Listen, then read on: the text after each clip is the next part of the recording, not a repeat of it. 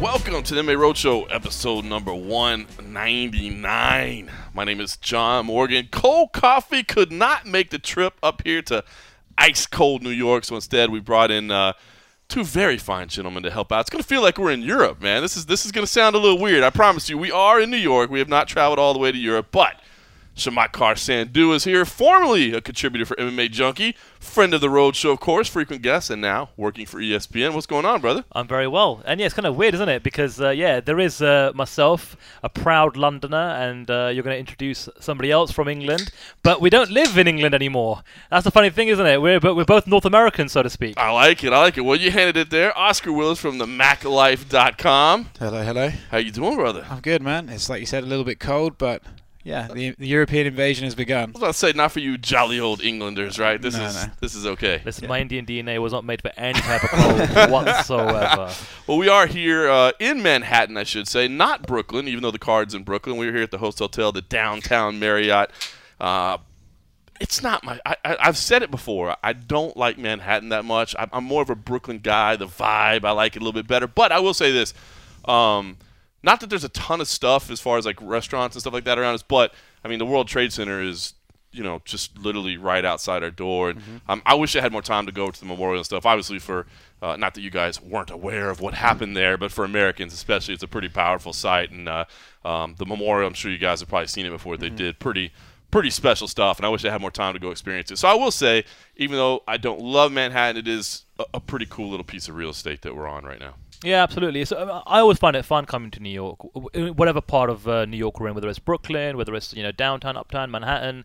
I actually was able to get in last Friday. I got a family here in New York that I typically like to stay with and enjoy their company. I don't see them that often. Listen, man, New York's just one of those kind of places in the world. Good food, good people, lots of entertainment. Really kind of raucous, vibes here and there, and something always seems to happen. This is a place of big events and big moments, and we've got a big one coming up in a couple of days. I think something like that has already happened. Oscar Willis, as he made his way in earlier today, just to tell you about the kind of wild, raucous things that can happen in New York, walked in on a dude getting a massage. Yeah, to be clear, that's not a euphemism. It was actually a massage. I just there's a door open. I assumed it was this room. It wasn't. I walked in and there's a lovely young lady and a guy sort of just lying on a bed under a towel. And what a sight. Just that sort of awkward moment as you lock eyes and then slowly back out of the room and close the door. I don't know who that's worse for, like you, who like feels incredibly awkward, or like the dude that was laying there, naked, save for towel. Yeah, vulnerable. Yeah. I mean, luckily he didn't get up and chase me, otherwise it could have been awkward for all involved. But great way to start the night. Well, of course, we are here for UFC on ESPN +1, Cejudo versus Dillashaw. This is the start of a new era, right? I mean, this is the kickoff of the UFC partnership with ESPN.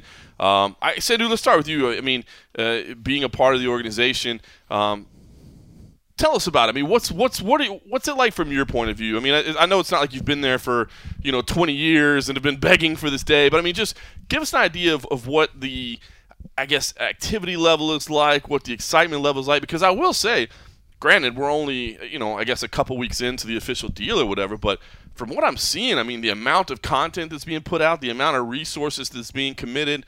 Granted, I know this is the kickoff, but it seems pretty encouraging, like this is going to be a fruitful partnership. 100%. I was in Bristol, Connecticut on Monday for some meetings, and every department, TV, production, social media, .com, there's resources now allocated to help staff up. There's lots of good people working there with lots of responsibility. Everyone's got their kind of KPIs, what we're kind of all out to set to deliver, both from a partnership with the UFC, but also from a journalism, integrity side of things as well. And it's kind of strange because my own personal journey at ESPN started almost 2 years ago. That's when they first reached out to me. And back then, there was no broadcast partnership on the horizon. And even when I joined and when some others joined, this wasn't official. Right. The ink hadn't dried on the paperwork, so to speak. So it has all kind of happened really, really fast. And it's so surreal that just a few days ago, Dan Stupp, That's right. he had his byline on his very first ESPN.com piece, and so he's kind of joined the team, on a freelance contribution type of deal. But I think, even though this has been months in the making, there are still a lot of moving parts. I think what's going to happen is what the team looks like, what the output looks like now versus 6 months from now will be night and day. Everyone's, there's a lot of people their first day was on Monday of this week. Right. And so it's going to take time for them to get their reps in. But everyone's super excited, man. Like, just the vibe on Monday, just being there in Bristol with all the different department heads, people that don't work in Bristol day in, day out, right? That have flown in from different parts of the country, or, for myself coming in from Toronto. There's a really big kind of positive energy around. Everyone's really excited about the future.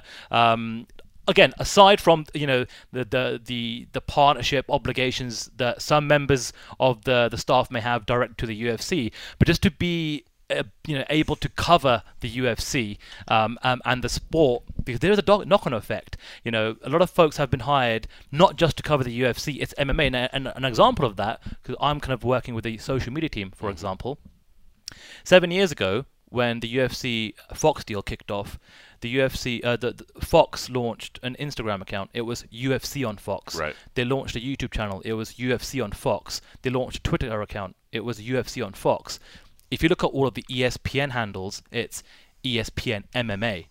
So I've heard from multiple people behind the scenes that there's a push that, yes, hey, we're tied to the UFC and we're going to cover the UFC, but we're not going to do it at the expense of not covering Bellator anymore, or not covering the PFL, or not covering whatever. And I think that's admirable. Now, we'll see if that ruffles any feathers, and if that stays. I mean, there could be some pushback from the UFC, but I've heard from multiple people, behind the scenes that, yeah, look, there's a real push from the editorial side, especially to say, hey, we want to cover the sport. Well, look, I can only speak for myself in my role. I have not been given any mandate that I need to cover the UFC exclusively, or I can't cover any other promotions. And in fact, I know we're only, 2.5 weeks into the year, but I think the bulk of my content thus far, from the .com side at least anyway, has been on Bellator. I've had a Paul Daly piece, a John Kavanagh piece, I've got some other things in the pipeline. So, look, I think the hardcore community that knows some of the figures, especially on the media side,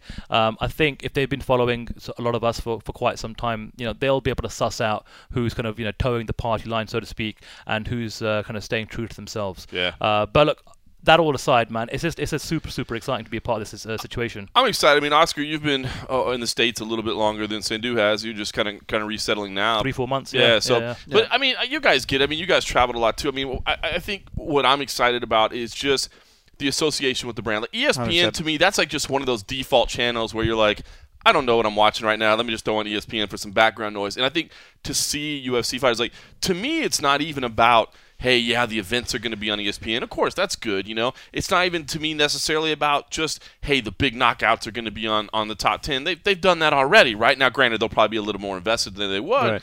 But to me, just like this week, like seeing Cejudo make the rounds and just seeing multiple personalities, Dana all over the place. And of course, he's done some things before. But I just think we're going to see more. That, to me, I think is where the real benefit comes from. It's just we're going to get these athletes. And it's funny because you and I were talking earlier during the press conference today. I mean, this sport, yeah, we all love the sport. And it's great.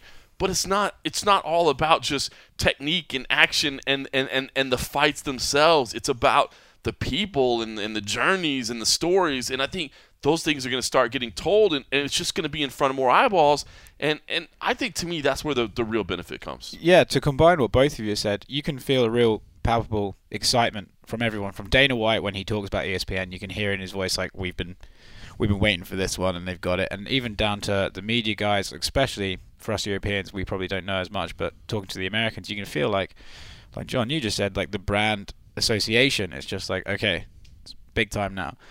And then going off of what you just said about stories being told, for the last couple of years, if you're hearing about MMA on ESPN, it's probably because of Conor McGregor or Ronda Rousey or maybe Brock Lesnar. That's true. And now, as they have to put investment into the sport, finally we're going to hear the stories of people that, like Henry Cejudo, TJ Dillashaw, Cowboy Cerrone. Cerrone. These hardcore legends that have been in the trenches for years, haven't had the mainstream success as the Rouseys or the McGregors. It's cool to know that, like, over the course of the year and then beyond that, like, slowly but surely, these guys are going to be maybe not icons of American culture, but they're going to become household names. That's a pretty cool feeling. I agree, man. I think the exposure is going to help a lot. I think as people get to know the athletes, I mean, we get it. That's one of the reasons we love the sport is the people we cover, right? I mean, such intriguing characters. I think that's going to be the benefit. Now, the scary part, of course, is a lot of the content is going to be behind a paywall. Now, that's not out of the normal. You know, Bellator's on DAZN right now. I mean, that's the trending way of the future. I get it, but it is a little scary right now. Should say, I think mostly that's domestic, because for international folks, for instance, I mean, it's even in Canada, you know, just a couple miles to the north, not much changes, right? A lot of their content stays on TSN, and then the rest of it is on Fight Pass. You know, America, the United States, is the only place that's really going to have to deal with this ESPN Plus thing. Now, ESPN Plus is cheap, man. $4.99 for a month, like. Come on, man. That's dirt cheap. So I don't see anybody having a problem with the cost. I can't see anybody working on their monthly budget and going, man, do I still have enough to pull the trigger on this ESPN Plus? I mean, $4.99. Come on, man. So I don't think that's a problem. But obviously, it's just you got to get somebody to sign up. You know, you got to have. I mean, I know a lot of it's built into new TVs and stuff like that now, but you might need an Apple TV. You might need a Roku or a Fire Stick or whatever. So you might need a piece of equipment to get it done. And then, of course, you do got to go in and give your credit card information and all that. So there are steps that have to be made. Not that it's a bad thing, but it is just one more step, right, versus just happening and being on the channel. And I did have one other thing pointed out to me, and it was a person on Twitter, actually, that hit me up. And I'll be honest with you, and I wish I had their name in front of me because I hadn't even thought about it. And then I reached out and found out that they're absolutely true. There is no commercial component of ESPN Plus right now. So, like, the ESPN Plus side of this event can't be shown in a bar. Now, I can't imagine, knowing that there is no commercial component in place, I can't imagine enforcement would be very high. Like, I can't imagine, you know, the way, like, the pay-per-view providers go after people. I can't imagine them, you know, suing a Buffalo Wild Wings because they were streaming fights on ESPN Plus when there's no other way to watch it. So I can't imagine that happening. But it is interesting to note that, you know, of this fight card that we've got this weekend, the main event, the title fight, can't be shown in a Buffalo Wild Wings. It can't be shown in a bar because that's technically illegal. Technically, ESPN Plus is for residential only. Now, I was told that they're working behind the scenes and they're trying to make that work. So, I mean, I do think this deal is overall positive, but it is a little scary, right? I mean, this much MMA going behind a paywall, does it scare you a little bit? And again, I know that's mostly just us suckers here in the United States, but it is a little challenging. Maybe not. I don't know. I mean, I think we're all growing up in a generation. I mean, most 18 to 35-year-olds, they're growing up in an age where it's pretty normal to have OTT subscriptions to Netflix, to Amazon Prime. That's true. You know, you pay for what you like, and if you like MMA, you like combat sports. That aside, if you just like some of the other stuff that got going on behind that paywall, some of the soccer and some of the 30 for 30. Oh, the 30 for 30. It's worth it for $4.99 alone just for the 30 for 30. Exactly. You know. You're gonna do it. You're gonna put down $4.99. What is that? A cup of coffee at Starbucks or whatever, right? It's not that expensive. But I do know, again, just kind of being around everybody over the last couple of weeks, couple of months, but especially this week more so now that the official kickoff's coming around the corner. Education is a big point at the moment from every department of ESPN, letting people know how they can subscribe, how they can log on, what platforms, what devices, because everyone's kind of like, people just they get uncomfortable when the normal kind of routine gets disrupted. I think it is simple, man. You can pull it up on your computer, you can pull it up on your phone. Right. I mean, you can pull it up anywhere. So you are right for a connected. I mean, I'm 40. And I finally did cut the cord, so I'm over the top on everything now, and it's not a big deal. But as you said, it's just I should have cut the cord like 2 years ago or whatever, or maybe more. But it was basically with Bellator and the UFC both moving to OTT. I was like, well, hell, I might as well just get everything that way. You know what I mean? So it's just change. And they've got Top Rank Boxing, and they've got so many other events going on there behind that paywall. And also, just kind of going back to what you said earlier on. Now, granted, from Toronto and Canada, yes, everything's on TSN, and I don't get ESPN north of the border. But I've been here in New York for over a week now, and I've been doing the same thing like you, John. Just kind of watching ESPN in the background while I'm working away, and it's awesome. Just like almost every hour or every other hour on every single kind of show, every talking head show, if they're not talking about this fight, they've got a guest on, whether it's TJ, Henry, Dana, Brett, Ariel, someone's doing something, right? And if that's going to become the norm, which I think it is, that's going to be pretty cool, because ESPN, I think, is an 80 million homes. That's huge. Yeah. I mean, I wonder, obviously this is on ESPN Plus One, but I look forward to that Ngannou versus Velasquez event on big ESPN, and I think back to Junior dos Santos versus Velasquez and how many millions of views that did. And obviously there's no world title fight, but I am excited with 80 million potential viewers. I'm excited to see how big we can get here. That's going to be massive. All right, let's address the card now. As far as it goes, and we were kind of lamenting a little bit earlier, I will say website traffic hasn't been amazing. I mean, I think in our heads this was a massive fight, right? I mean, this is the first part of this new generation. It is the only USC event in January, too, so I think that helps us kind of like build up. But as far as fan reaction, and I was just thinking to myself, I didn't think to check on ticket sales. I haven't even bought. I was so focused on this new partnership and the new broadcast, I haven't even seen how the ticket sales are doing. But should say, I mean, I guess the press conference that we had today, not a rather sparse turnout. I mean, it's just at the end of the day, this is basically, and I will always qualify with this. It is hard to get quote unquote buzz in a city like New York. I mean, like when you're in New York or Mexico City or Los Angeles or Rio de Janeiro, and you're like, well, how's the buzz on the ground? You're like, this is a massive city, dude. Like, do you know how many things are like? Do you know how many events are probably happening on Saturday night in New York? So I always try to qualify that and say, listen, it's hard to get a buzz going. But I don't know. I've heard people kind of chirp on this card a little bit and say, oh man, this card, I don't know if it lives up to. I like this card, and I'll say, I think what is confusing people about the quality of it is the construction of it. The fact that you have 4 quality fights on quote unquote prelims, but they're there for a reason, right? I mean, they're on ESPN proper that everybody gets to try to drive people to ESPN Plus. So I mean, who doesn't love Cejudo Dillashaw? Like, I mean, I can't imagine any fan of the sport that's like, I'm not really interested in that. I mean, this is 2 champions. It's becoming a little bit more personal as the days go by. That's a great fight.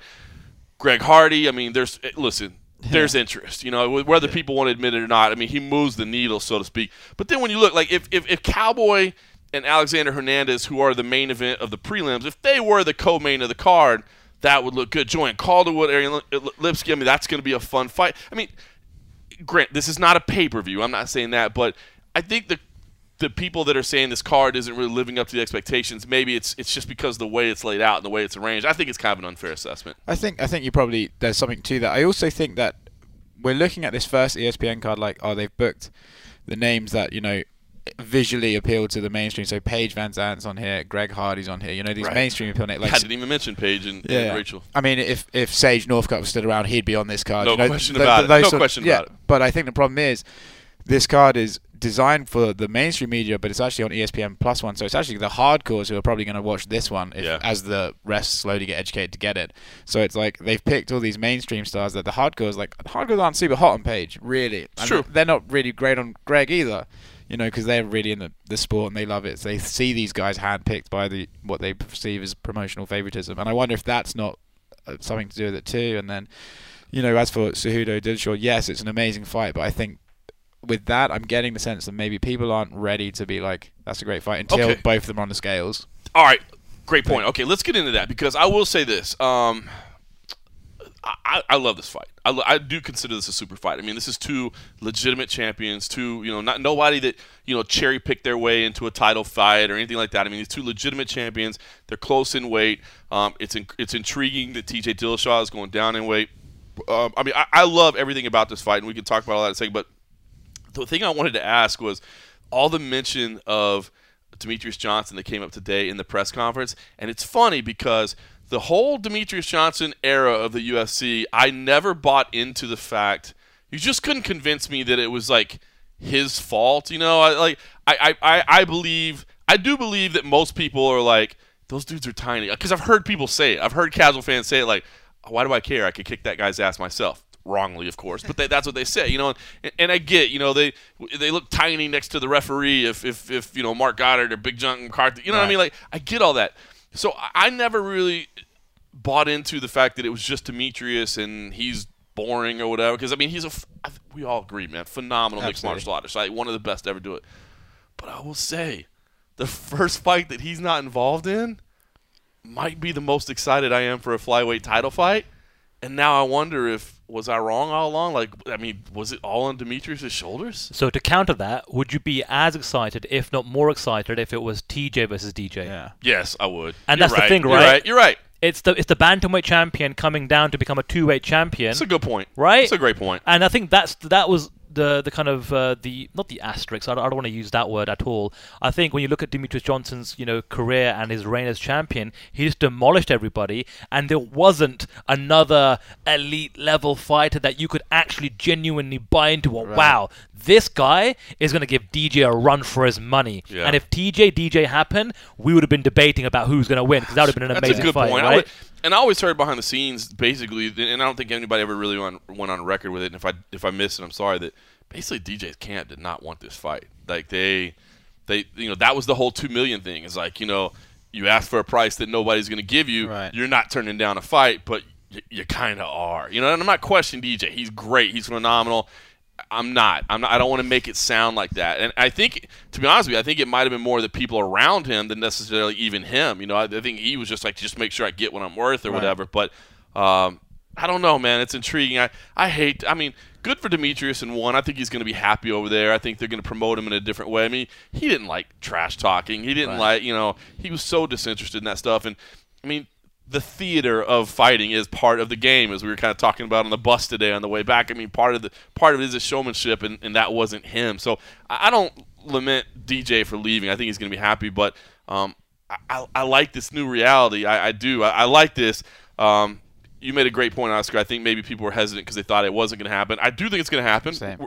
Knock on wood, we're hours from the weigh-in right now. I don't want to wake up in the morning and find out we screwed something up. But I do think TJ is going to make it. I do think the question is how good he is on fight night. I mean, he's steadfast in the fact that he's going to be great. He's taking the scientific approach. He's going to be phenomenal. But to me, I do think the entire fight comes down to whether or not he's 100%. If I knew I was getting 100% TJ Dillashaw, I'd pick him. I would. No, that's no disrespect to Henry Cejudo. I just think TJ's phenomenal. But I ended up picking Cejudo in my picks because I kind of don't. I don't think we're necessarily going to see a 100% Dillashaw. Well, when we were at the PI a couple of weeks ago, we saw Joey Benavidez there. I asked him. I think we both asked him if everything being equal, whose skills trumps whose skills, and he said TJ Dillashaw's skills are better than Cejudo's. But how much of it is the whole question is how much is he sacrificing of himself to get down to 125? Now, before this week started, I think he's gonna. Look skeletal. He's going to basically be slurring his words, and actually, he's looked anything but. I mean, his open workout was impressive. It was. Even if it was like he wasn't cutting weight. Worked out longer than anybody. Worked out longer than anyone else. Knowing how competitive, I wonder if there wasn't an element to that. Like, I'm going to do a full workout here for these people. I mean, he didn't do rounds. He just did 10 minutes straight on pads. Yeah. It's good, impressive stuff. And then, even today at the press conference, yes, he's looking a bit gaunt, but he's very, well spoken. He seems completely in it. Doesn't seem low energy. Yeah, I mean, then the question is that because he's doing it wrong, and actually tonight he's going to hit a brick wall and go, now he's in trouble. But if my concerns have been alleviated a lot, he just seems like someone who's dialed in, who knows he's going to do it. In comparison to someone like Donald Cerrone, who just is having a bad time here. looks like it. The clothes are baggy on him. He looks like he's a bit dizzy, just no energy. There's some, and even Cejudo looks at the open workouts he looked completely fine, and then today I was like, oh, there it is. There's the weight cut. Then suddenly he's starting to look a bit frail too. So I think, as far as I'm concerned, I do think the fight's going to happen. I do think they'll both make 125, but I do it's not like Cejudo's had a brilliant history of 125. I don't know if what TJ is saying is true. They could be sacrificing about the equivalent of each other, and therefore, on the night, it will come down to skill versus skill. Do you guys think it was the weight cut that caused Cejudo to do that ridiculous snake thing today? when he exposed his snake. Oh my! I mean, listen, it created a great headline on MMA Junkie because Simon Samano, kudos to him for bringing the headline of Cejudo whips out his snake in front of Dillashaw. Like, love it, love it. Luckily, we had DJ Pear from Sweden over there to take a beautiful picture of Mr. Cejudo grasping onto the shaft of his snake. But now, listen, I mean, it was kind of. We talked about the theater of fighting. That one kind of fell flat, right? That was like just me. There was that poor theater. That was like grade 4 theater. I think we reached a point at the press conference where I think it might have been you, John. Maybe you were asking about someone's jacket, or no, was it Alex's jumper? Yeah. And Dana White was like, right, if we're getting to this portion of the press conference where we're getting asked about, what people are wearing, I think we should wrap things up here. But look, Cejudo was wearing this kind of flashy gold jacket. He was going for it. Some of the things that I saw online where he looks like a game show host, or he looks like a high school teacher in the 70s, and the snake thing. All right, see, I appreciate that. The smacking the snake on the stage. Yeah. That was okay. I was okay with that. He's trying to kill the snake. We're going back to the Conor McGregor reference of the snake in the grass, right? Yeah. So I like all that. The failure was that you had the snake in a plastic bag. Yeah. And the plastic bag, I'm assuming, got delivered from Ali to UFC security. UFC security brought it on stage, handed it to Dana, and Dana's like, what is this about? And they're like, give it to Cejudo. And then, he gives it to Henry, and then Henry, shakes it a little bit, like, oh, it's moving. Like, he snatches it out of Dana's hand like it was alive. It's just the plan was there. The plan was there. I appreciate the effort. It just I don't think they. I'm guessing they didn't do a dress rehearsal on that. I'm guessing they probably. I think not. The thing is look, the snake aside, right?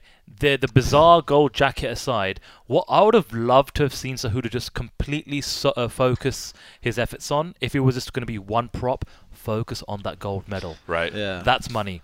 That's me saying I'm already a champ. Yeah. Right. And just kind of hone in on that. But everything else was a little bit kind of bizarre. But that all aside, we spoke about this a little bit earlier. I genuinely feel like today, in my opinion, for me personally, was the most genuine Henry Cejudo we've ever had.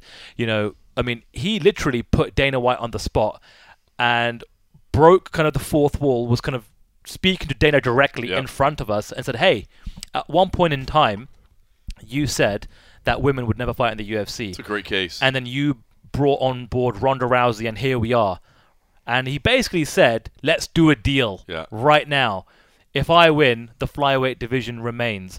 And then Dana gave his whole, we'll see what happens. I was going to say, so are we all in agreement that flyweight's gone? It's gone. If there was any indication that it's dead and buried, it was Dana White's response to Henry Cejudo's kind of almost like hands on his knees plea based on a gamble of if he wins or not. It's interesting because, so then later I actually brought up about Amanda Nunes. Maybe it was before. I brought up about Amanda Nunes, saying that she doesn't want to go to 145 anymore. And we know that. That's nowhere near the division flyweight is, and no disrespect. But there's nobody really there. There's two people really there, Cyborg and Megan Anderson, the only real featherweights.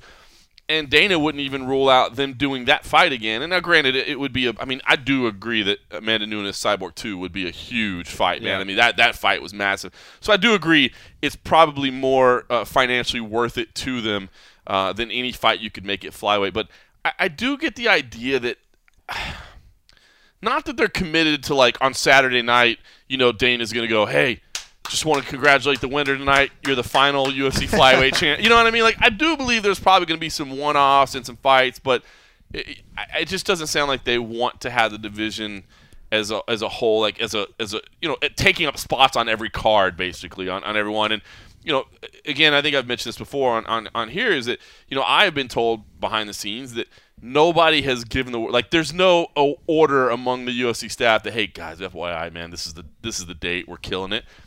But they are releasing people.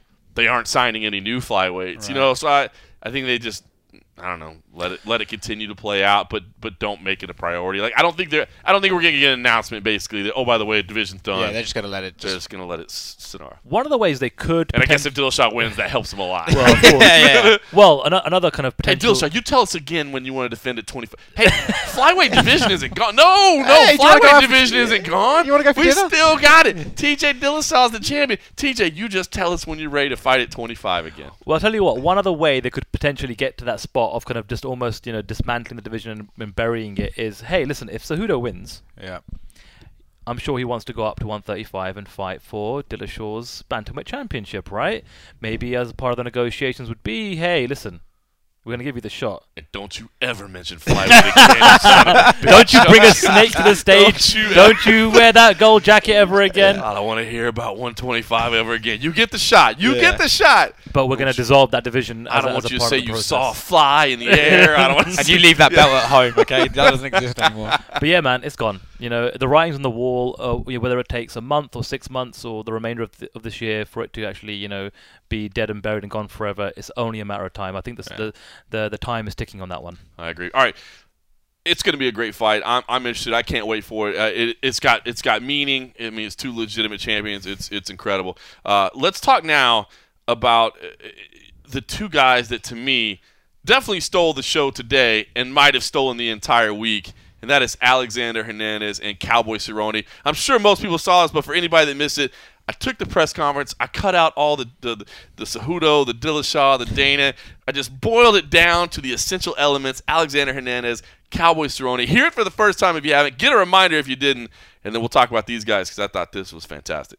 Alex, has it hit you yet that you're going to be the headline in the prelims on Big ESPN? Man, that's kind of crazy. Man, it's everything it's supposed to be. First, grateful to Cowboy for taking the fight, maybe against his better judgment. And with that being said, though, I'm not drawn in by the promotion, the city, even his image or persona of anything. It's just another day, and to me, standing across from Cowboy, I'm looking through the fighter, I'm looking at the man, and I think the persona and everything's just a big distraction. I just see myself facing an insecure little lad swinging on a saddle with a pop gun and a feather in his hat. And Donald, how's the wake up been? Obviously, no Bud Light or Budweiser this week, but how's it been dropping back down to 155? Oh, it sucks. Every part about it sucks. Sitting here wishing I could go walk the streets of New York and eat pizza. But I'm gonna make it happen, And yeah, a little insecure, popping cattle, fucking whatever. That's good. I can't wait for Saturday, man. I'm excited.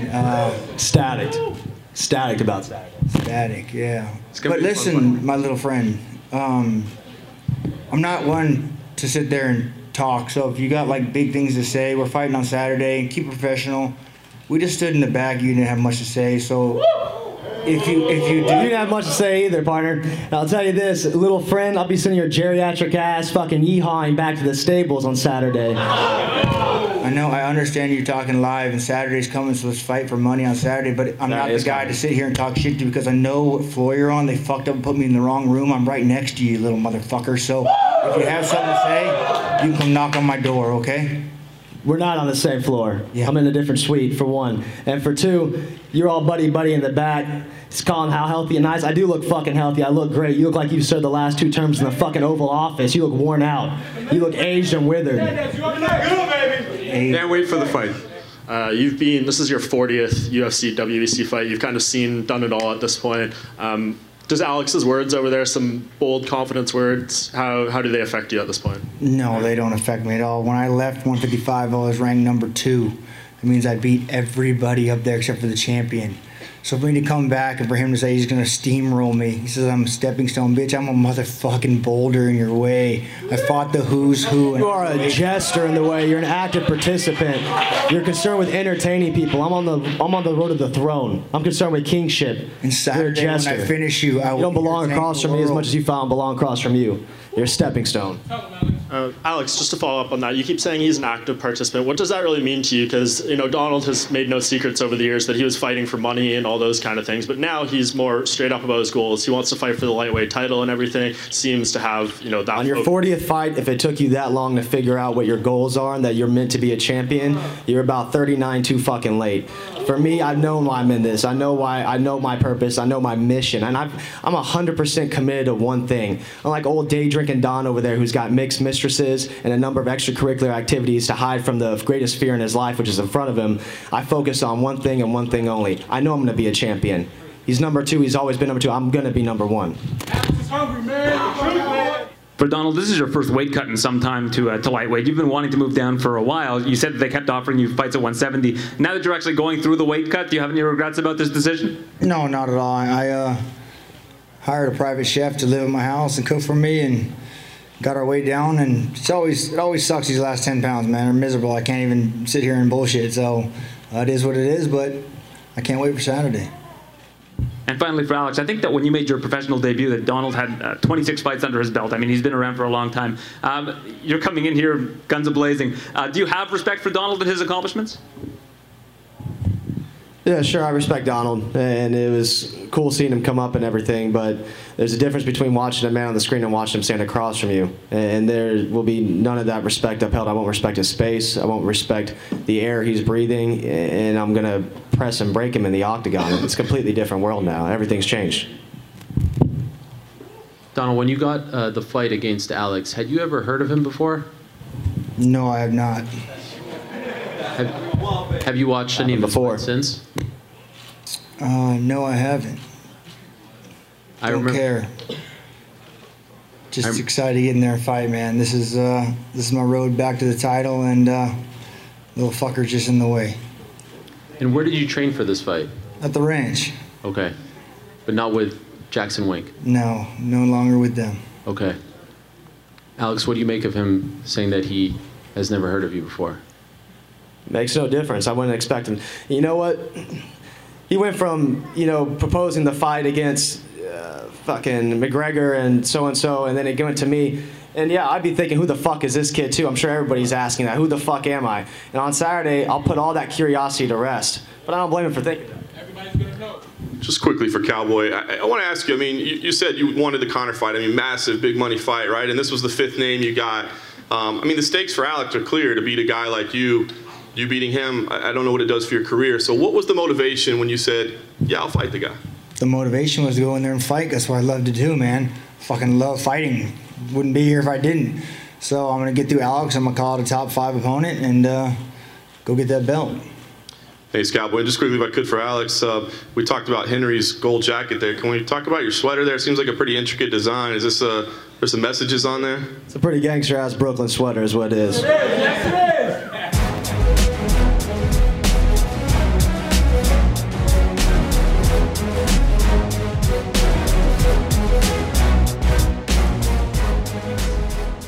All right, gentlemen. Cowboy, obviously, I'm ride or die with Cowboy. I got to roll with him. But I got to say, Alexander Hernandez, to me, I have loved everything that this guy has done so far. But to me, I mean, he's still got to step in the cage. But this was a breakout moment, right, as far as awareness and confidence and maybe it's only the hardcores right now. But we could look back and be like, this is the guy. This is the moment this guy became a star, right? I mean, you guys got to be sitting in the same place, right? 100%. And we spoke about this yesterday when we were working here in the hotel, right?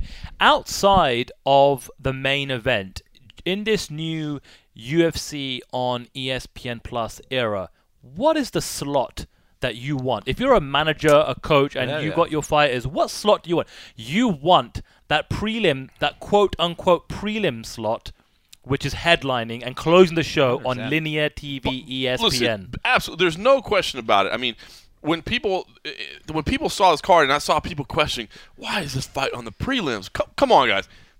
Calm down. Yeah. Think about it. I mean, they're trying to push their product, and what better fight? Even before all these fireworks started, we knew this was going to be an all-action fight. So what better fight to push their product?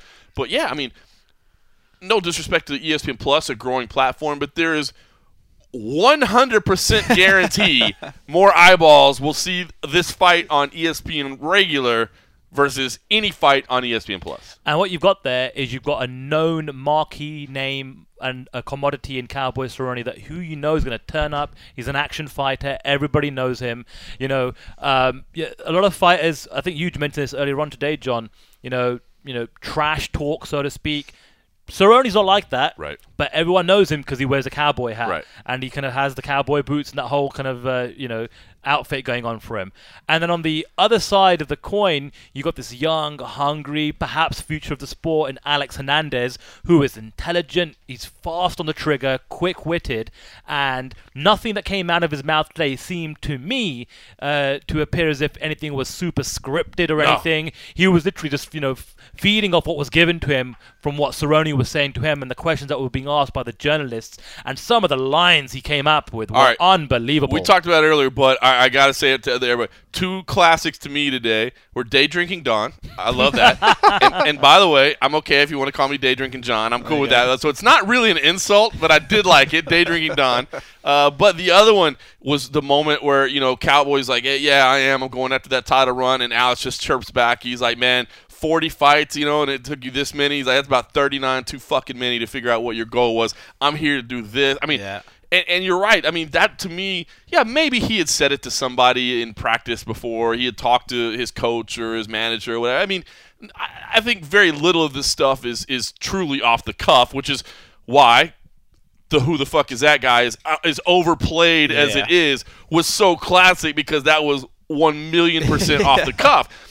Sure, I mean, I'm sure most of the stuff we see at press conferences has been said in some conversation with somebody at some point. That's fine. But yes, this guy he's wired different, man. He's a different kind of cat. And, man, I love Cowboy. And Cowboy has, I mean, he has bad nights, you know what I mean? But he has great nights, and he is a test. And I don't think Alexander is overlooking him. But Alexander, I think, has a real chance to win this fight and make a real statement. Oh, me too. And we've spoken about it all week. It's sort of, you wonder why at this point Cerrone continues to find himself in fights like these. Like, you think, he fought Darren Till, who was a lesser-named prospect who made a name off Cerrone. Then you got Leon Edwards, who did the same thing. And it looks like, Alex is right here ready to do the same thing, even acknowledges that he's like, yep, that's what I'm here. I'm going to take his name value and put it on mine on this big platform as well. He couldn't do it at a better time. But the one thing I did love about, as great as Hernandez was with his insults today, I loved Cerrone. Cerrone could have laughed it off, like, haha, this young whippersnapper, but he didn't. He just got real quiet, gritted his teeth, and just sort of looked at him and was like, I know where you sleep. Stuff like that. Which I think I said to you at the moment you said it, I was like, wow, that weight cut's making him hungrier, huh? Because welterweight, Cerrone is just here to have a good time. Come on, let's give the fans a show. But he looked pissed. I will say you're right, because I mean, Cowboy doesn't trash talk. I mean, that's right. He that's not really his thing. But you're right. I've seen him in the past, just kind of like, okay, Junior, whatever, And he did that a little, but it was more intense. You know what I mean? And so I like that. It's intensity without. He has to be careful. I mean, the fight with Nate Diaz, when Nate Diaz knocked the hat off, and then Cowboy didn't fight his fight. I mean, he'll even tell you, that's the day I learned my lesson. I don't fight good angry. So he tries to keep himself from getting angry, which is why he doesn't get involved in this. But I love that line about they put us on the wrong floor. Funny side story. So Jason House is Alexander Hernandez's manager, and we've been talking to him earlier. Alexander is actually not staying here at the hotel. They got an Airbnb. Apparently that's just kind of his routine. He doesn't like to be at the fighter hotel. He likes to kind of get away, have like his little camp, just him, no distractions. But Jason was like, I think I'm going to use. I was going to use the room. He told us earlier. He's like, I think I'm going to use the room. Like on the night they're weight cutting and everything. I'll be close to the hotel. So I texted him after. I was like, you might not want to stay in that room, right? I'm just going to recommend now, man. You might want to stick to the Airbnb, because Cowboys coming to get you in the middle of the night. But maybe Cowboys doing it today was in part for two reasons. Number one, he is cutting back to lightweight, so he might just be a little bit moody, a little extra surly. Exactly, and it may just be the fact that maybe he is super dialed in now. Maybe he's thinking, I don't have too much time left in this sport, and I do want to go after that title. So maybe he is going to take things a little bit more seriously, whether it be a veteran, a peer, or a young whippersnapper. He's going to be taking this fight super, super seriously. I'll tell you what, man. I'm not a big wagering guy. I mean, I don't bet on fights. I've always said, not that I'm opposed to it, and technically it's not illegal for any of us to do it. I just always feel like it clouds my judgment I have money on a fight and how I'm looking at it. So I don't pay attention to the lines that much, but I did pull them up now that we're talking about. Alexander Hernandez is minus 190. I didn't realize he was the favorite, and not Wow, that that's really? not that that's a huge favorite, but it's not a pick 'em either. So that's impressive. He's already starting to get some respect, man. It's a big moment, and you know, I like the idea of Cowboy potentially fighting Conor McGregor, man. Yeah, I do like that idea. I like the build up. I like the stylistic fight. I like everything about it. And this is a dangerous fight, and God bless Cowboy, because that's one of the reasons people love him, right? He really is that anybody, anytime, anywhere. But man, to face this young up and comer, man, it's a risky fight. It is, man. But I one thing I thought about Cerrone is in his last fight when he said he saw his son, you know, and he said that's the moment it all became clear. I saw him in his little cowboy boots. I got overwhelmed. He was like, right, today's the day. No one's taking this from me. And as Sandy was just saying, you know, if he's now starting to dial in and focus in, maybe we've been looking at this cutback to lightweight wrong. Maybe to help him stay focused, he needs to be the discipline that he needs to have to get back down there. Maybe that's the way to keep him focused so he can't go goofing off. And no more cave diving maybe as well. But, you know.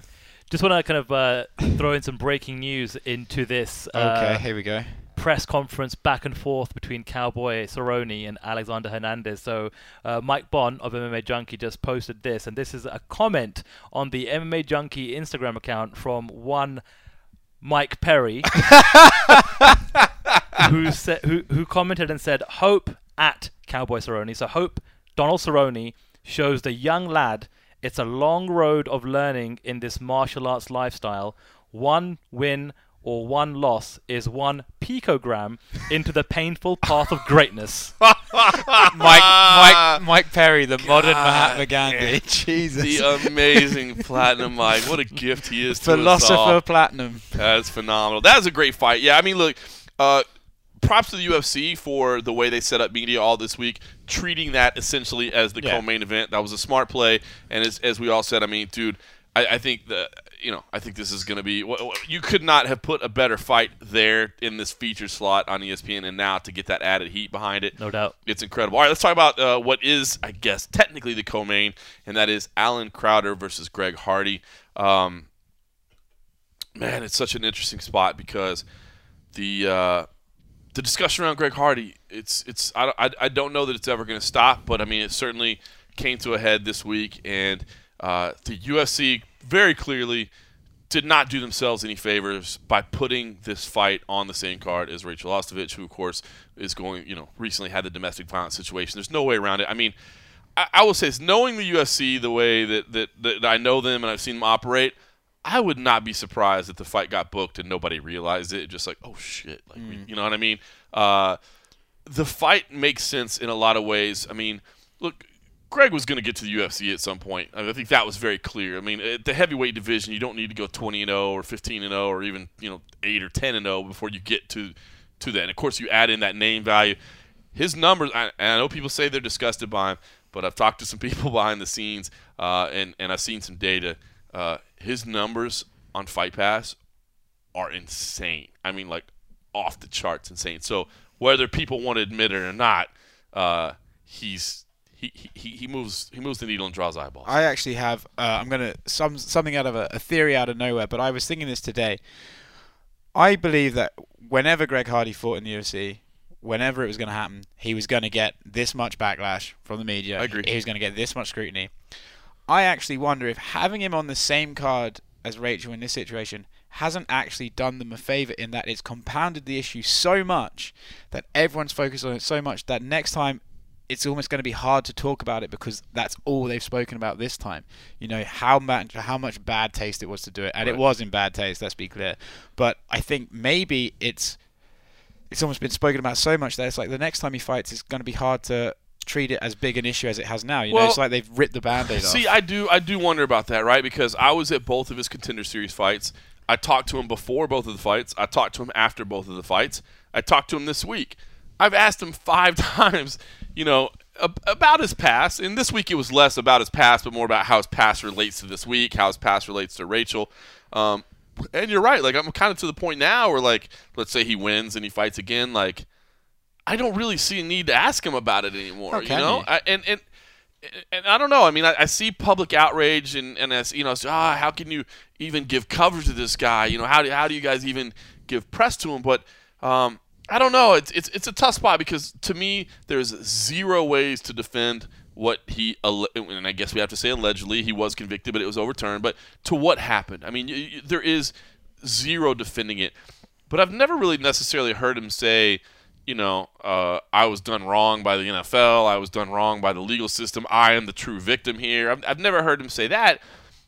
But I think what people want to hear him say is, I'm sorry, it was awful, I was this. But I just don't. I mean, who's he supposed to apologize to? Like, if he made this settlement behind the scenes with this young woman. Not that that'll ever make it right, but I mean, if she agreed to this, I mean, if he made amends with her, if he made amends with the legal system, he lost his career in professional football. He's reinvented himself. He's now clean and sober.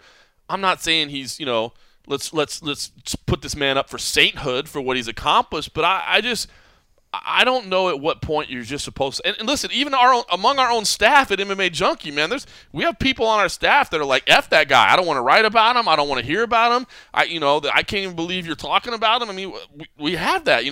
They want to see him lose. And I mean, I'm not personally vested in seeing anyone lose, but we've got people that are like, F that guy. So I understand that, but I just don't. At what point do you just step back and go, let the guy fight and see what happens? Well, just to add on to your point of like he's made it right by this, or at least he's made a settlement with this person. Both he and Rachel had nothing but glowing words to say about each other today. He actually told me that he thinks Rachel's amazing for doing this, for fighting and proving herself as a role model to women in her situation, which isn't exactly he's a complex figure, right? And I think sometimes really charismatic people are complex figures, very layered. Him saying that she's an amazing person for standing up for women who's in that situation is not the sort of words you expect to hear from a guy who's been accused of doing that very same thing. Right. But as you say, like the issue itself, it's almost hard to talk about now because you can only ask the guy so many times, and he's an interesting guy. It's hard to put in words. It is, man. I don't know the right or the wrong of it, man. I just.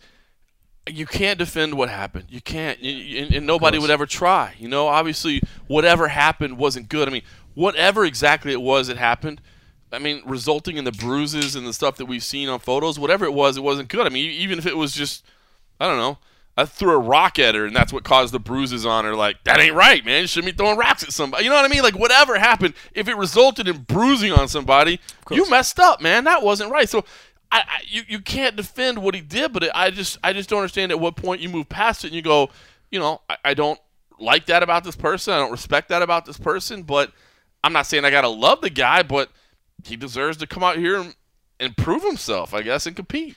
Had he perhaps gone and tried a career in baseball or the NHL or, any other sport, any other kind of stick and ball sport, right?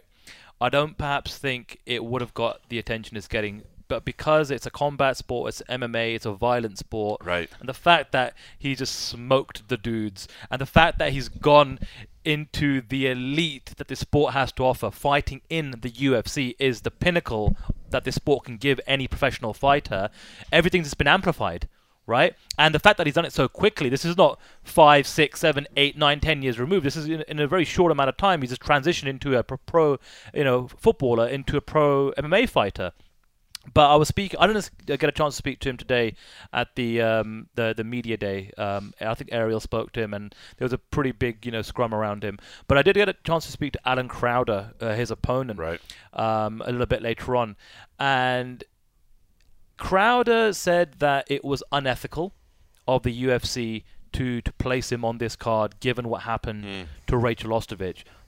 But he's aware of the media attention that Hardy is getting. I think unethical is a strong word. I do think it was just poor taste. Yeah, and again, you can put whatever kind of, I suppose, these are Crowder's words. Yeah, of course. I'm not saying it's unethical, but I think he kind of, I suppose, came back with the whole, but it's getting media attention, it's selling tickets, people are talking about this fight, which puts him in a good position, and he feels as though he might be the most supported fighter on the card. That's true. Coming into Saturday night. I think a lot of people are going to be in Crowder's corner hoping that he lands a right hook or a right hand or an uppercut, and so we'll see how the fight obviously plays out, but it's weird how these things happen sometimes. It's the very first card in this new relationship with ESPN, and you would think that this is the last thing from a PR standpoint, from a media standpoint, that the UFC want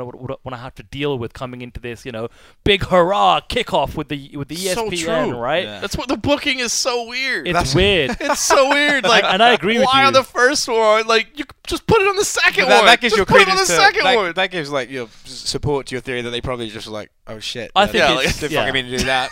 It probably just slipped under the radar. The ball started rolling, and they probably thought it may even look worse if then they pulled him after the fact, right? True. Who knows what the thinking was and behind the scenes. The fact is he is fighting.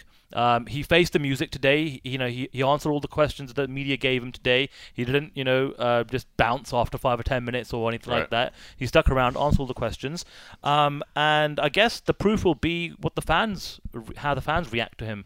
Once he actually makes his debut. That's true. I'm interested to how see the that, fans in the arena react to him. We've only see it, in the UFC in the Tough Gym. You know Exactly. what I mean? Which is like not a crowd. It's friends and family. Exactly. Well, also say what you want. But say what you want as well. I don't know about you guys, but if I look at the comment section of some of my content I put out this week about Greg Hardy, I'd say the majority of comments are saying how can they give this guy a platform. But there's a lot of people currently in this country are really kind of bored of the media telling them how they should feel about certain things, and I'm seeing a lot of people being like, "Oh, dear, True. why make a big deal out of it? This and that." So it's a bit like John Jones. The guy can do everything bad under the sun, and still people are just like, I'm excited to see this person in the flesh. And I'm like you say, I'm very interested to see how they actually react to him. Listen, I do think the guy has legitimate skills. I mean, he's obviously he's an athletic freak, man. To play in the NFL and to be successful in the NFL, you've got to be an athletic freak, and he is a specimen. I'll tell you what, I did have a chance to sit down and talk to them one-on-one, and hey, some people say F you, John, for playing this, and some people say do it. But here's my conversation I have with Greg Hardy. Well, Greg, seems 7 months ago we were talking to you. You hadn't even had a pro fight yet. We were trying to figure out if you really knew what you were doing, if you were real at this, and now you're in the UFC. So what's the emotion like for you right now?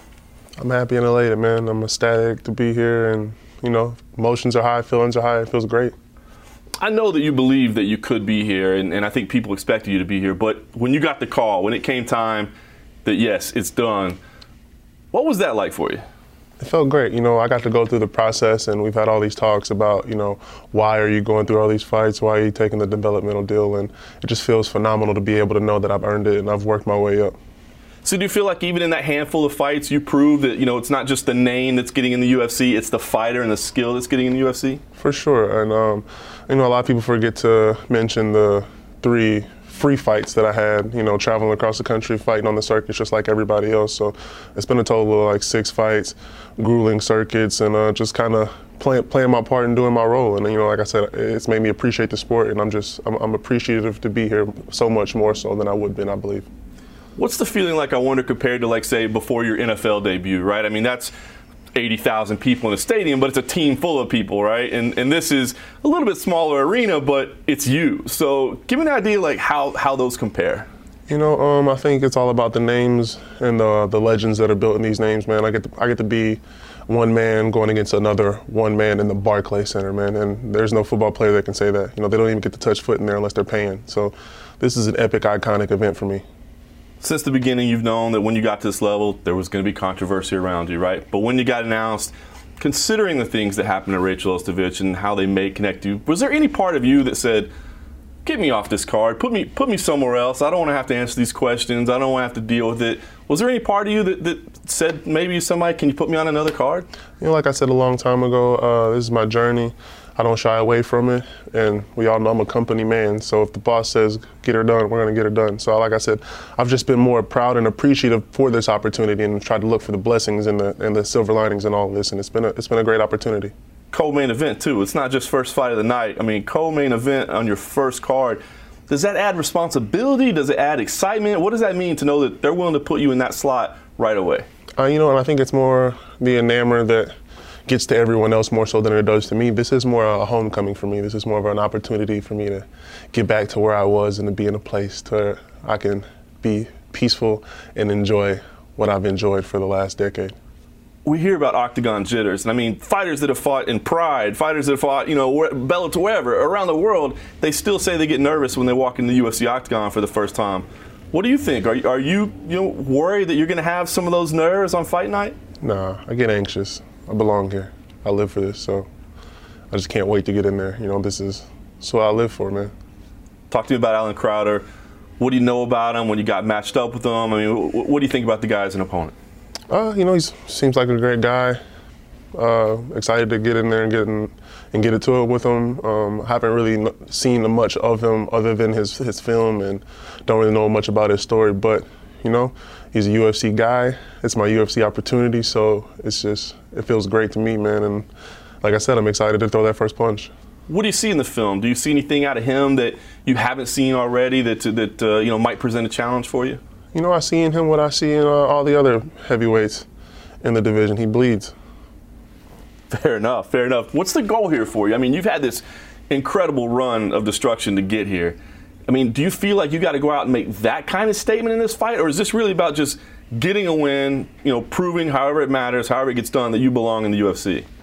For me, it's always been about success, just getting the job done however it needs to get done, and I think that's been the mark I've wanted to leave and have been leaving on this fight game, and it's just so happened to come out as quick knockouts. So however it gets there, it gets done for me, and hopefully it is a quick knockout, but just know that we're here all day long if he needs it. Talk to me about this Prince of War nickname. You didn't have that last time around. Who coined you with that? Where'd that come from? What's the meaning behind it? I thought long and hard on it, man. And the more I just dove into this world and enjoyed it and got to talk about how it changed me and how it's the effects that it's had on my life, man, I realized I'm a product of this, and just coming from a place to where, they've bred and built me to be the machine that I am today. I am sort of royalty in that aspect, but I am a child, and I wanted people to understand that there are grown men in this league, and I do not fear them, but I understand that royalty comes with a price, and I have not paid that price yet. So, the Prince of War, this is what I do, but I do have to earn it. Does it bother you that during your career there's going to be people that choose to hate you no matter what, no matter how many wins you have, no matter how many good deeds you may put in the world? There's going to be people that choose to hate you and choose to doubt you. Does that bother you, knowing that you may have to deal with that for the rest of your career? Regardless of who you are and what you do, there are going to be people that hate you. And you're going to have to deal with things. These are just my burdens, and these are just my my downfalls. So it's what I have to deal with, man. It doesn't bother me. It's something I want to face head on. You got to take part in that American Top Team dinner the other day. I wondered, just a couple days out from your UFC debut to be surrounded by all these accomplished athletes, champions. What did that do for you? Motivation, brother. You talk about motivation, man. I think it was like 6 belts in the building, man, and just some of the most humble, chill, cool people I know, holding them gold straps over their shoulder and just being recognized as complete assassins is something that motivates you and boils your blood like nothing I've ever felt before, man. And even just being around, Mr. Lambert and seeing his presence and seeing what he built, it established some kind of legacy in my understanding of this sport and this game, and it was a beautiful moment, man. You say, man, you're not afraid of anybody, but you got stuff to do. Give me an idea. What does 2019 hold for you? What are the goals? I mean, you got here so fast. How quick do you go from here? I mean, honestly, at this point, brother, we're gonna fight. We're gonna look for that UFC heavyweight belt. We're gonna go the Zuffa boxing title, the WBC. I want to be the great American heavyweight. I want to be the fighting man, the fighting heavyweight of the world. America needs one of those, and I feel like I could be that guy for him. Could be a huge step on Saturday night. How do you see this thing going? I know you said you're ready for 3 rounds, but we haven't seen anything like that close to you getting into a 3rd round. So when you play this thing out of your head, how does this go? I would say, man, especially for the future, the key words are, it's all up to him. It's destruction from my side, man. I'm the Prince of War. It's going to be war.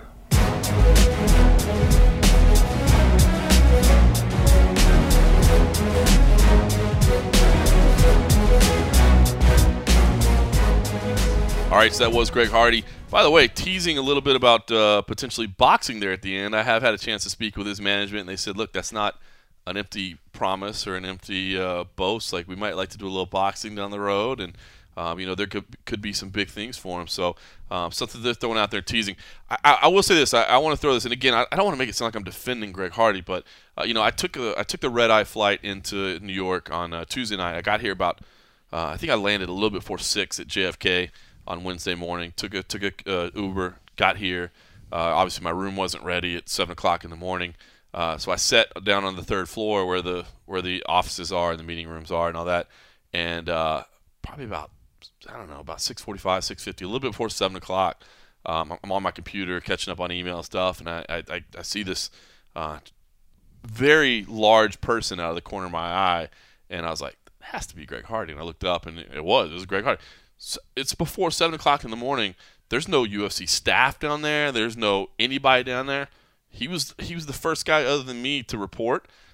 He had an 8 o'clock start time for his media and his photos and all that stuff, and the guy was there an hour before he was supposed to be there. Wow. Everything you talk to the people around him is that, again, no one would not condemn what happened, but everybody says, look, man, he's showing us all the right things and he's doing all the right things. And that was just, I know that's a tiny little sliver of an observation, but to see somebody that, was this NFL talent, whatever, and showing up an hour early, I don't know. I thought it was interesting. So we'll see what's going on. All right, a lot of other good fights in this card, right? Again, we talked about the construction of this card, kind of the way it was laid out. Gregor Gillespie versus Yancy Medeiros. Joseph Benavidez versus Dustin Ortiz, Rachel Ostovich versus Paige Van Zandt, Carl Robertson versus Glover Teixeira round out your main card. I got to say, and you touched on it earlier, Oscar, about the Rachel Ostovich Paige Van Zandt. That was the first fight that was announced for this card, right? I remember when some fans were like, "What a ridiculous main event that is," and everybody's like, "Whoa, calm down. Nobody said it was the main event yet. Slow your roll, right?" But it is. And of course it was. So much was added to it by what happened to Rachel Ostovich, and unfortunate, definitely. She's gotten a ton of attention, which I guess that's a good thing. It seems like she's trying to parlay it. She got a lot of attention from meeting on the ground, but I heard her doing radio interviews and phone interviews from all over the country, and I think that's a positive thing. It's weird, right? It's such an unfortunate way to have attention drawn to you, but it seems like she's trying to make the best of it. Yeah, I spoke to her today about whether this was almost like I'm talking about the fight was a welcome distraction given what she's gone through in her personal life, and she didn't want to call it a distraction, but she almost said, look, this is my job, this is what I do, this is how I earn a living, right? And this is a massive opportunity for her. Even before what happened to her, this is already booked. This is already something that she was looking forward to, being a part of the whole big ESPN kickoff with the UFC, fighting Paige Van Zandt. She knows, hey, this is a massive opportunity, a lot of eyeballs, a lot of media attention, massive fight, big fight. I have to give her credit, man. The way she's gone about her business, the way she's handled everything, she's answered all the questions. I can't even come close to thinking what she's gone through mentally, physically, obviously, how she's also healed from the injuries, and then put her camp together, trained for this fight, let alone all the questions being asked of not only of her personal situation, but then you throw in the Greg Hardy situation into the mix. But man, from all intents and purposes, from what I've seen today, she's taking it in her stride. Whether this ends up being too much of a distraction, where it affects her performance on Saturday night, still remains to be seen, because obviously Paige Van Zandt is also zeroed in on this fight. It's a massive opportunity for her. But I have to say, I'm very, very impressed with Ostovich's demeanor this week. Here's the story of her, dedication, her commitment. Which, she told me that, she was in the hospital and was like, I have to do this, and basically, the fight was scratched without her knowing about it. Her management, her family made a decision, and then she was like, no, hell no. We remember how the fight was off, and it was back on, and through that story of her saying, no, I must do this, I must do it for myself, I must do it for other women. That is a phenomenal story. I do worry though, man. If it was a broken orbital, because they said they went and got a second opinion, and the second opinion was, no, it's okay. I don't want to focus on the negativity of the situation, because the story is inspiring. Her perseverance, her courage is inspiring. But we're talking about a fist fight, you know what I mean? And if she really does have any lingering ramifications of a broken orbital, that could be awful. Well, first of all, I just want to say, adding to Sandy, I think all three of us spoke to Rachel this week, and one thing that I think non-media people might not realise is, when you talk about her situation, how she has to face all these questions, not only is that hard to do, she's actually not a person who's particularly comfortable with media. Right. So not only does she have to answer these questions, she's doing that as someone who's not particularly used to this. Still learning. Yeah, she's still learning the attention, and so that just gives me even more like I'm even more impressed by her that she's just able to just like you can see she's still like I mean. Personally, she's still reeling from this. You know, she battles. She's been battling emotions. She's fighting in and back, out like every day. literally fighting back tears as you're asking her questions, and she's just sitting there, gritting her teeth and getting through it. Unbelievably impressive woman. But as you said, John, physically, yeah, the reports aren't great. And then on top of that, if you speak to Paige, there's a woman who's coming back from an injury. She's pissed that she's been off for a long time, and while she is absolutely giving Ostovich the kudos and respect that she deserves, she's dialed in. She's coming to win. Yeah. She's not coming here to be like, I'm going to be part of your story. Paige is very focused. It's true. She's not going to feel sorry for her. She's not going to lay down. And she said, you know, the best respect I can do is fight the best I can, and you know we're going to do it. And it's just like, It's intriguing, man. It's taken on a completely different meaning. I will say, I believe it was the young Mike Bond who said yesterday, and I had not heard this, that Rachel's corner is going to be her mom and her dad and her uncle. Wow. Yeah. As if you know. Oh my God. I mean, okay, now. Powerful. So I know it was mom and dad, and I believe it was one other family member. I believe it was an uncle. I think it might be her brother. Now, but with her brother. So it's her family. I know it's like her corner is going to be her family. So. Intense stuff, man. So a fight that people were worried was the main event. I mean, it's still is an incredibly intriguing fight for so many reasons. Another big fight: Gregor Gillespie versus Yancy Medeiros. Guys, just want to ask you. You know, I really like this fight. Now, this is one of those under the radar fights. Hardcores, I think, will love this. I mean, Yancy had a great run at welterweight. Had the loss last year, and then had an injury. Now he's dropping back down to lightweight. Says he feels better there. I think he's on a plant-based diet now and doing those things.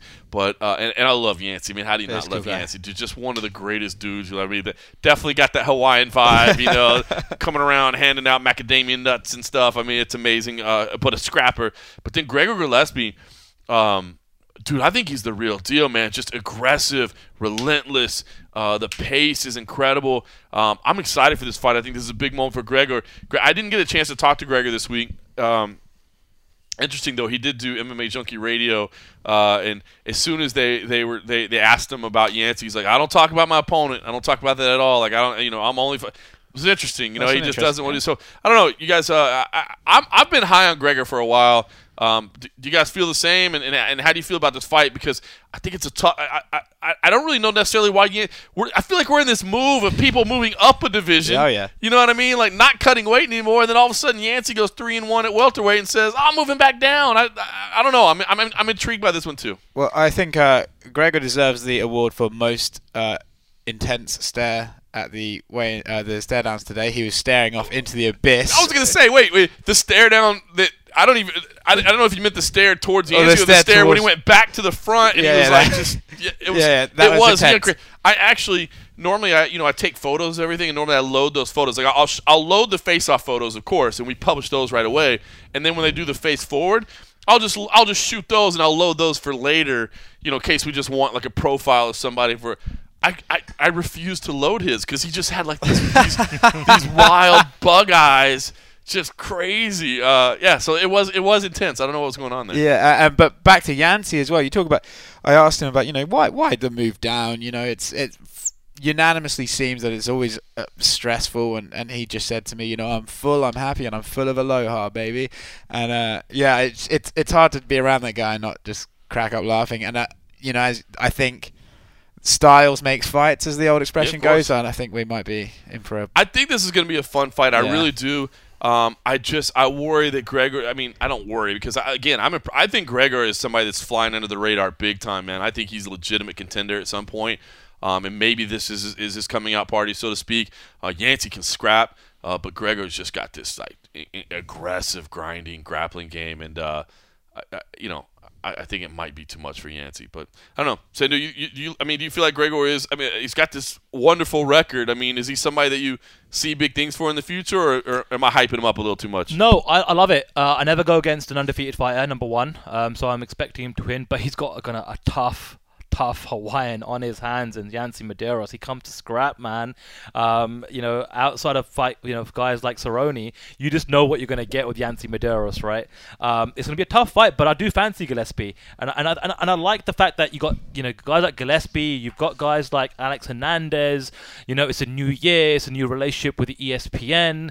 Let's see if we can get some new, stars, so to speak, quote unquote, or just get some new blood infused into the UFC roster and product as we move on. And Gillespie could be one of those guys. It's funny, man. I hadn't even thought about it until this moment, but like Fox, I'm sure like staff and producers and on-air reporters and stuff, like, after a while you're working with a sport, like, you kind of grab your guys, right? Like, that's my guy. That's my, believe in them, believe in them. That's one thing I hadn't thought about, is that you're going to have a whole fresh set of eyes looking at the sport who might not have any preconceived notions over, that guy's boring. This guy has no personality. This guy, I talked to him once and he didn't, I didn't, you know what I mean? Like, it really is kind of an interesting moment for people where they might be able to strike a chord with somebody that maybe they didn't register before, and I don't know, that's intriguing. All right, I want to talk quickly about Joseph Benavidez versus Dustin Ortiz. We talked a lot about Joseph Benavidez last week. Of course, we had the media scrum with him in Las Vegas. But Dustin Ortiz, we had a chance to talk to him today, and Mike Bond was actually doing the interviews. I was the video man today, so he was doing the interviews. So you're going to hear I want to play this audio because Mike has a good interview with Dustin. He talks a lot about what's going on with his situation. He's on a nice run. He's getting this rematch of a fight he lost, and now he feels like it's a good measuring stick to see what he's improved upon. But one of the things he talks about is, and I will say, I'll peel back the curtain a little bit. I did, and maybe Mike was already planning on asking this, but I did want Mike to ask about what's it like to be the backup opponent to the backup fighter. You know what I mean? Like, I've been talking a lot lately about this backup fighter situation. It's not like a personal crusade or anything, but like, I do believe something needs to be done about the way they do this whole backup fighter thing. Like, it's great. It's great business sense for the UFC, but it's a horrible position to be in to, be preparing for potentially 3 different opponents, or, let's say you're not booked for a fight, but you're booked with 2 different. As Joseph said, I didn't want to just go cut weight. You know what I mean? I wanted to, get some. It's a weird situation all the way around. But then I thought, well, what's it like to be the other guy in this fight who they've already said if one of those guys misses weight, you're going to lose your opponent because your other guy's going to go up and then you get nothing. So now you just became the backup fighter without even meaning to be the backup fighter. So I don't know. It's a weird situation. So he talks about a lot of good things, but that was one thing I really want to touch on. I want you to hear because Dustin, man, I think a guy that used to be really quiet, used to be, I think, kind of reserved or whatever. Like, I think he's become a really good spokesman for himself and just kind of more open and aware. So I wanted to hear Mike's conversation, slightly influenced by me, and I did jump in at one point to ask a question as well. So here's Dustin Ortiz. So Dustin, you're coming into this fight, I'd say, on the finest form of your career, 3-fight winning streak, your longest in the UFC. What has been clicking so well for you over this past year or so? Man, I would say just what's been clicking. I mean everything really. It's the experience that has been the biggest advantage. You know what I mean? Letting go of trying to be a certain person inside and outside of the cage. You know what I mean? When you first get here, you try to be that guy. You try to say all the right things and do all the right things, and puts a lot of pressure on someone. And I know it did me. I put a lot of pressure on myself because I hate losing. And when it comes down to it, man, I found that I perform best when I just don't care. Obviously I care, but when I go out there and I'm just like, man, I'm going to do everything I can. I've trained hard for this. I belong here. I fought with the best of the best. Won some, lost some. But I'm just going to do me, and that's really been the key to victory here lately, just doing me. Is that a change in mentality that came up after the last loss, where you just kind of let things go and then you've had the results you want now? Yeah, I believe that has a little bit to do with it. I think just kind of getting older as well, you know, more mature, and surrounding myself with people that have been there, done that, you know, and then also with people that are hungry. I can kind of be in the moment more and say, man, this guy, he's been here, he's fought, he's got this advice, this person here is up and coming, and they're trying to do this, and I'm kind of right in the middle where I'm in the mix, you know. So I take 2 and 2 and put it together, and it's just gotten me to at peace feeling mindset, you know. Yeah, and I mean, there's not a better gauge to see how far you've come than doing this rematch, right? Obviously, that was earlier in your career, but like, this is a real way to test your development, how far things have come, right? Yeah, it's an opportunity. It's a blessing to me, man. Like, just to have this, to fight a guy that I've already fought, to fight a guy that has been number 1 in 35 and in 25 his entire career, man, I'm truly thankful for it. I'm truly thankful for it.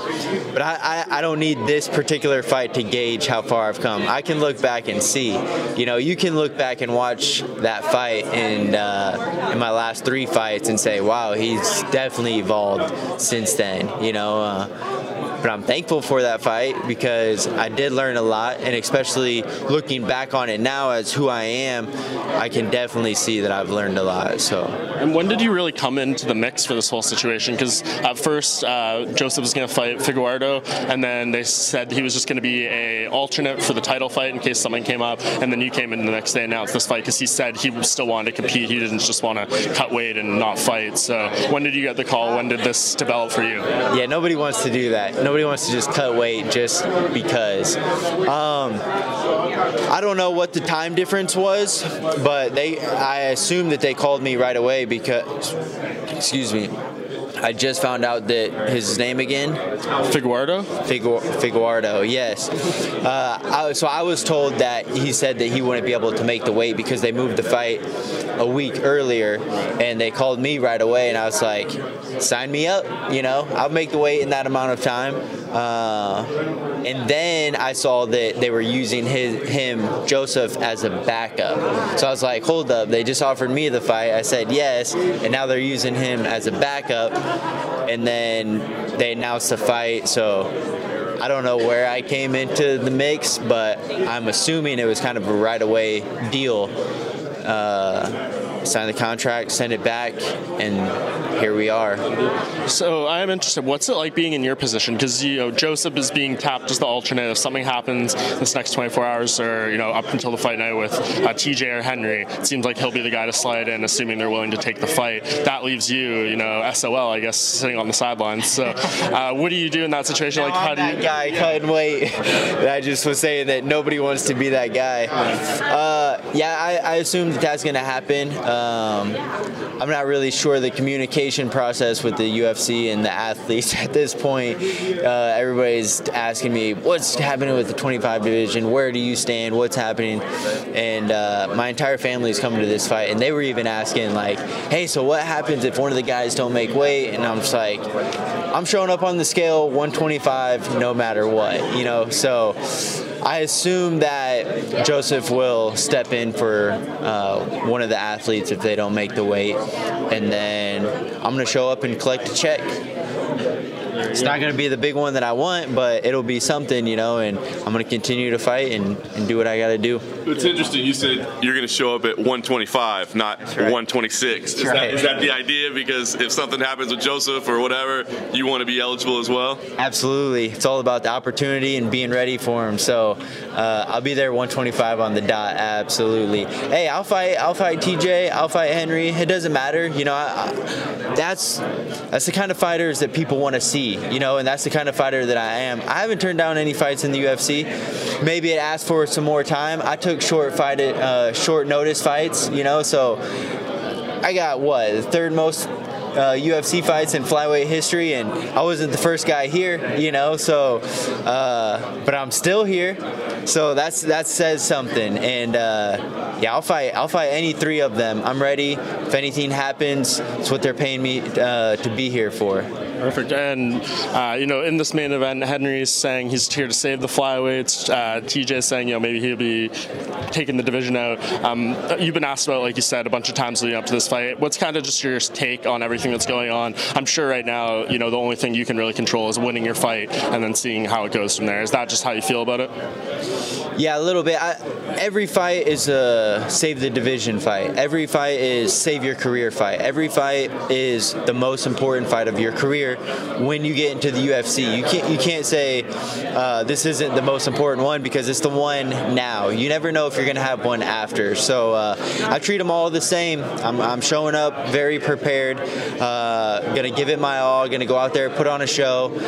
I'm looking to knock out Joe in the first round, just like I have my last couple fights. I want another Ortiz statement in the history books. Most first round finishes in flyweight division, most knockouts, most time in the ring, the octagon, whatever I can get. I'm always shooting for something.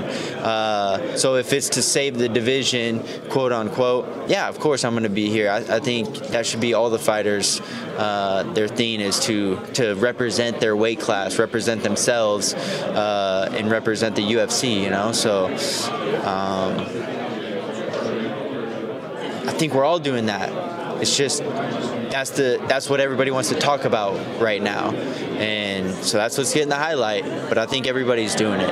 And just last thing, obviously you're in the best form of your career, as we kind of started off the interview with. What do you make of Joseph at this point? He had the long injury layoff. He came back, lost a close one to Sergio, rebounded in the last fight. Do you think he is still as good as he's ever been? Do you notice, maybe due to injuries, a little bit of that edge taken off? What do you just make of him right now? Man, trying to get me to talk bad about Joseph on camera. What's up with that? No, I think, honestly, I think he's better than ever. It's catching up with him. He has a lot of years in this sport, and that wears on somebody. You know what I mean? It wears on the mentality. It wears on the body, and I feel that he's plateaued at the very highest level. You know what I mean? He's still growing, but it's very small compared to the amount that I'm growing right now, because I'm still learning and my body is still coming into the peak where I feel that he's already at, just based off of all the miles that he has on him. You know what I mean? It's far more than me. I was watching Joe right out of high school fighting the WEC. You know what I mean? And so that wears on somebody, and so I feel that I will have the advantage going into this fight as a more uninjured, youthful fighter, and more experienced than I was last time, for sure. So he's got it, just not like I do.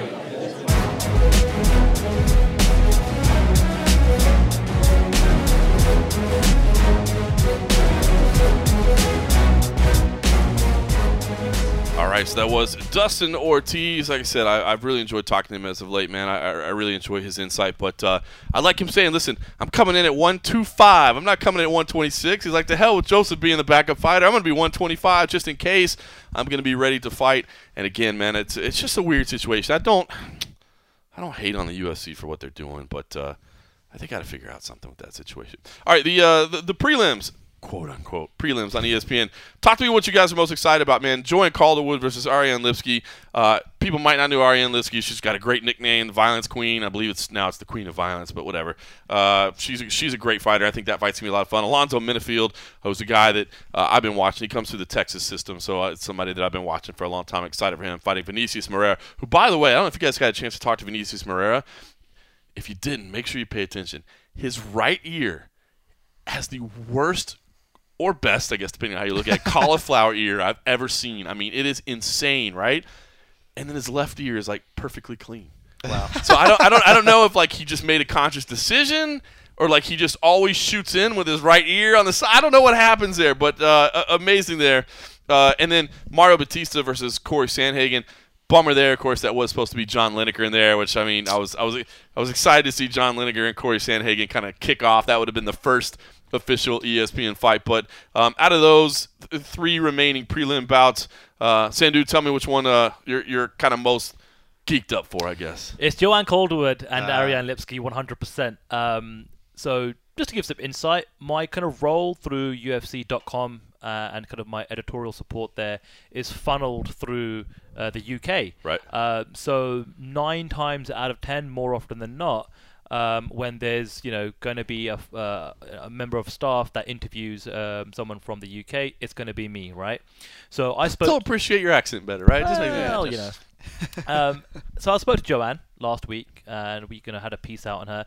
She genuinely feels like, even though this is Ariane Lipski's debut, it's a high-profile fight, and with the women's flyweight division still kind of evolving as things move forward, a strong, dominant finish, and she was, very specific to say finish, on Saturday night, may give her a chance either at a title shot and jumping ahead of Jessica Ai and get that crack against Valentina Shevchenko, or at very worst, maybe getting the Jessica Ai fight. And her kind of reasoning for that was, hey, look, Jessica Ai's had a great run, but they're all decisions. Right. The UFC pays attention when fighters finish fights, right? And again, going back to the whole, this is a big ESPN kickoff. She is fighting on ESPN Linear, which is huge. That all being said, and again, Joanne's found a home at Syndicate MMA. She's found a home at the UFC PI. She's a different person. A large portion of my conversation with her and interview was based on how happy she is in Las Vegas, and I definitely got that sense from her. And again, she's fighting at flyweight, which is the perfect weight class for her. That all being said, Ariane Lipski is the real deal. She is about that life, right? And, a little bit of a kind of tidbit in terms of how she got the nickname the Violence Queen. I asked her about it earlier on today. It was the fans in Poland that gave it to her.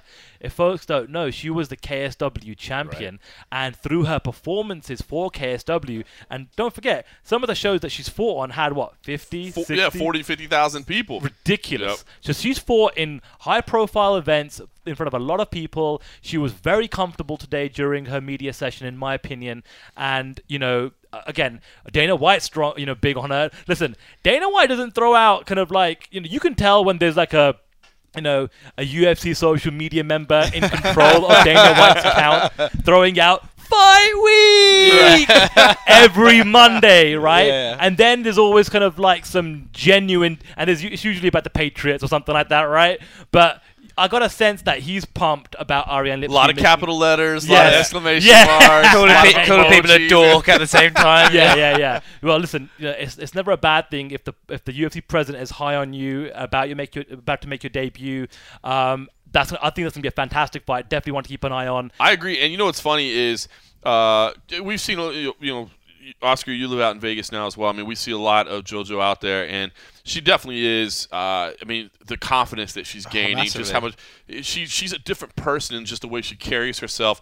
And you are right, man, we've seen it, right? I mean, Sandhu, you talk about Kamaru Usman. Now, granted, there were a lot of other things happening behind the scenes, but Kamaru Usman kind of jumping in front of Colby Covington because he was out there. Because I believe that right now Jessica Ai she deserves that fight, right? Can I just say, if Joanne gets in front of Jessica Ai, I think Jessica Ai might kick down the door to Dana White's office. Murder the guy in his office. She would. So, but I will say, man, she goes on ESPN, and listen, the way JoJo fights, if she wins the fight, it's gonna be a stand-up brawl. It's going to be crazy. So it's going to be something that brings people to their feet. She's probably going to be a little bit covered in blood or whatever, and then she gets up there with her voice and her accent. You know what I mean? And all of a sudden, America starts going, we got it. I mean, the people that have never even heard of her before, so listen, it seems crazy to think that she could jump in front of Jessica Ai. And you're right. Dana, if you're listening right now, I would recommend you probably don't do that because, Jessica Ai will car bomb you or something. You don't want to do that. But I could at least see her walking into. I could see her. At least maybe if Valentina's in. I've seen a lot of pictures of Valentina on the beach right now, or whatever. Yeah. Maybe she's cool, chilling out for a little bit. Jessica fight, and then you do that #1 contender fight, because then that would be a real clear #1 contender, right? Whereas now it's just kind of like, well, I guess Jessica's next. if you were that, you could say like this is legit. Next, I mean, if she puts on a performance like that, I could see her doing it. Well, the funny thing about this fight is I actually think both of these women have a chance here with a performance decent enough to become fan favorites out of nowhere. I get the feeling that Joanne's been like, the fans want to love her, but perhaps the performances haven't been there to back up their love for her. But everything you put out is overwhelmingly positive. Oh, she's great. Her accent's great. She's lovely. It's like people want to support her. And then I think Ariane Lipski could come in here as the violence queen or the queen of violence. Look, Joanna Jędrzejczyk's not necessarily that perceived as that woman anymore. Right. People are ready for a new one. So do you talk to Ariane? We didn't. I didn't speak to Ariane this week. Fernanda did, because obviously she's from Brazil. She speaks Portuguese, but you spoke to her in English, right? I heard her English is. Did you speak to her in English, or did you have a translator? Because I heard her English is better. She had a translator, but we've all been in situations where we've interviewed fighters and they've got a translator. I didn't get the sense that she needed to have the question translated, which kind of told me she grasps it. She grasps it. She understands it. Although I think to give the best response possible, she had the translator kind of regurgitating it back to me. Okay, interesting. Because I mean, listen, not that it's a requirement to know English, but we all get it, man. If you speak English, it helps your marketability. So, yeah. All right. Well, listen. Fun card there on ESPN. I think it could be a lot of fun. Bummed that John Lineker's not going to be here, man. That would have been what a phenomenal way to kick off on ESPN. That would have been. I was actually texting a couple weeks back with once they kind of laid out the bout order. I was texting with John's manager, Alex Davis, of course, a good friend of ours. I was like, "You realize Lineker is going to be the first ever like live fight on ESPN? Like that's pretty sick." You know, he would fight like it too. I know, right? He was like, I didn't realize that. No, man, that's great. So. All right, cool. And then, of course, the prelims, it is weird. Okay, it's ESPN Plus, then over to ESPN, back on ESPN Plus. Guys, anything, any fun stories or anything stand out to you? Dennis, Bermudez, T. Edwards, Jeff Neal, Bilal Muhammad, Chance Recontour versus Kyle Stewart. Anything stand out to you? Any fun little nuggets to share with the audience? Nothing from the early prelims, but some, as we do on the road show, we like to confirm some news. And while we were having a conversation, I did text Rachel Ostovich to find out who was going to be in her corner. And as Mike reported yesterday, it's going to be her father, Robert Ostovich, her mother, Deborah Ostovich, and her brother, Robert Ostovich, a.k.a. Robbie. So it's going to be a family affair for Rachel Ostovich. So that's a very interesting kind of, I suppose, angle as we come into fight week now. Especially, if she wins, I'm sure she's going to be emotional. So, yeah, I mean, again, I don't know how qualified her family... cutting weight right now, and you're texting her. Listen, when you have a relationship with someone, that sounds working away. Right? Yeah, you see Sindhu just driving that. Like, let me just text it over here. You guys are trying to have a podcast, and I'm over here. I'm trying to confirm some news here, John. But do you know that, tell you what, we were talking about Greg Hardy's fan reception. One thing I am really looking forward to is the fan reception she gets. She's going to get cheered. It's going to be fantastic. That's going to be a real moment. I'm looking. That's going to be an emotional walk in that I'm actually excited to see. And I actually spoke to her about that. She said, listen, during the official media day, Oscar, thank you very much. She said, listen, I'm a very emotional person. She's like, probably I'm going to cry. So whether on the walkout, if she wins, the release of what she's been through over the last couple of months, man, that fight is going to be just a lot of emotions going into that fight. So we'll see how it all plays out. But that'll be interesting. I remember with her father and her mum and brother there. That's intense. Was it Kat Zingano's debut? Was it her? I know it was Kat, but was it her debut? It was her debut. I remember. I couldn't remember if it was her title fight or her debut, but I remembered like she walked in and like touched the whole cage and like tears coming down her eyes and stuff. Dude, like it was intense. That could be intense. All right, well listen, it is the start of something big, man. 5 years on ESPN. $1.5 billion. Damn. It's a lot of frosty beverages. It's a lot of frosty beverages, man. Need the subscribers to sign up. That's what it's yeah, exactly. You want to get out? What you can do is go to ESPN.com/plus/activate or whatever. No, listen, I'm excited about it. I mean, again, this is just the first of many. 42 events this year, we already know. But listen, just what we've already seen, man, the amount of coverage that ESPN has done, I think it's good for the sport, man. I really do. I think it's going to help out, and I'm excited for this card. I think it's going to be a lot of fun. But in the meantime, we got some frosty beverages to drink. So yeah, it's time to handle that. Everybody else, thanks for listening.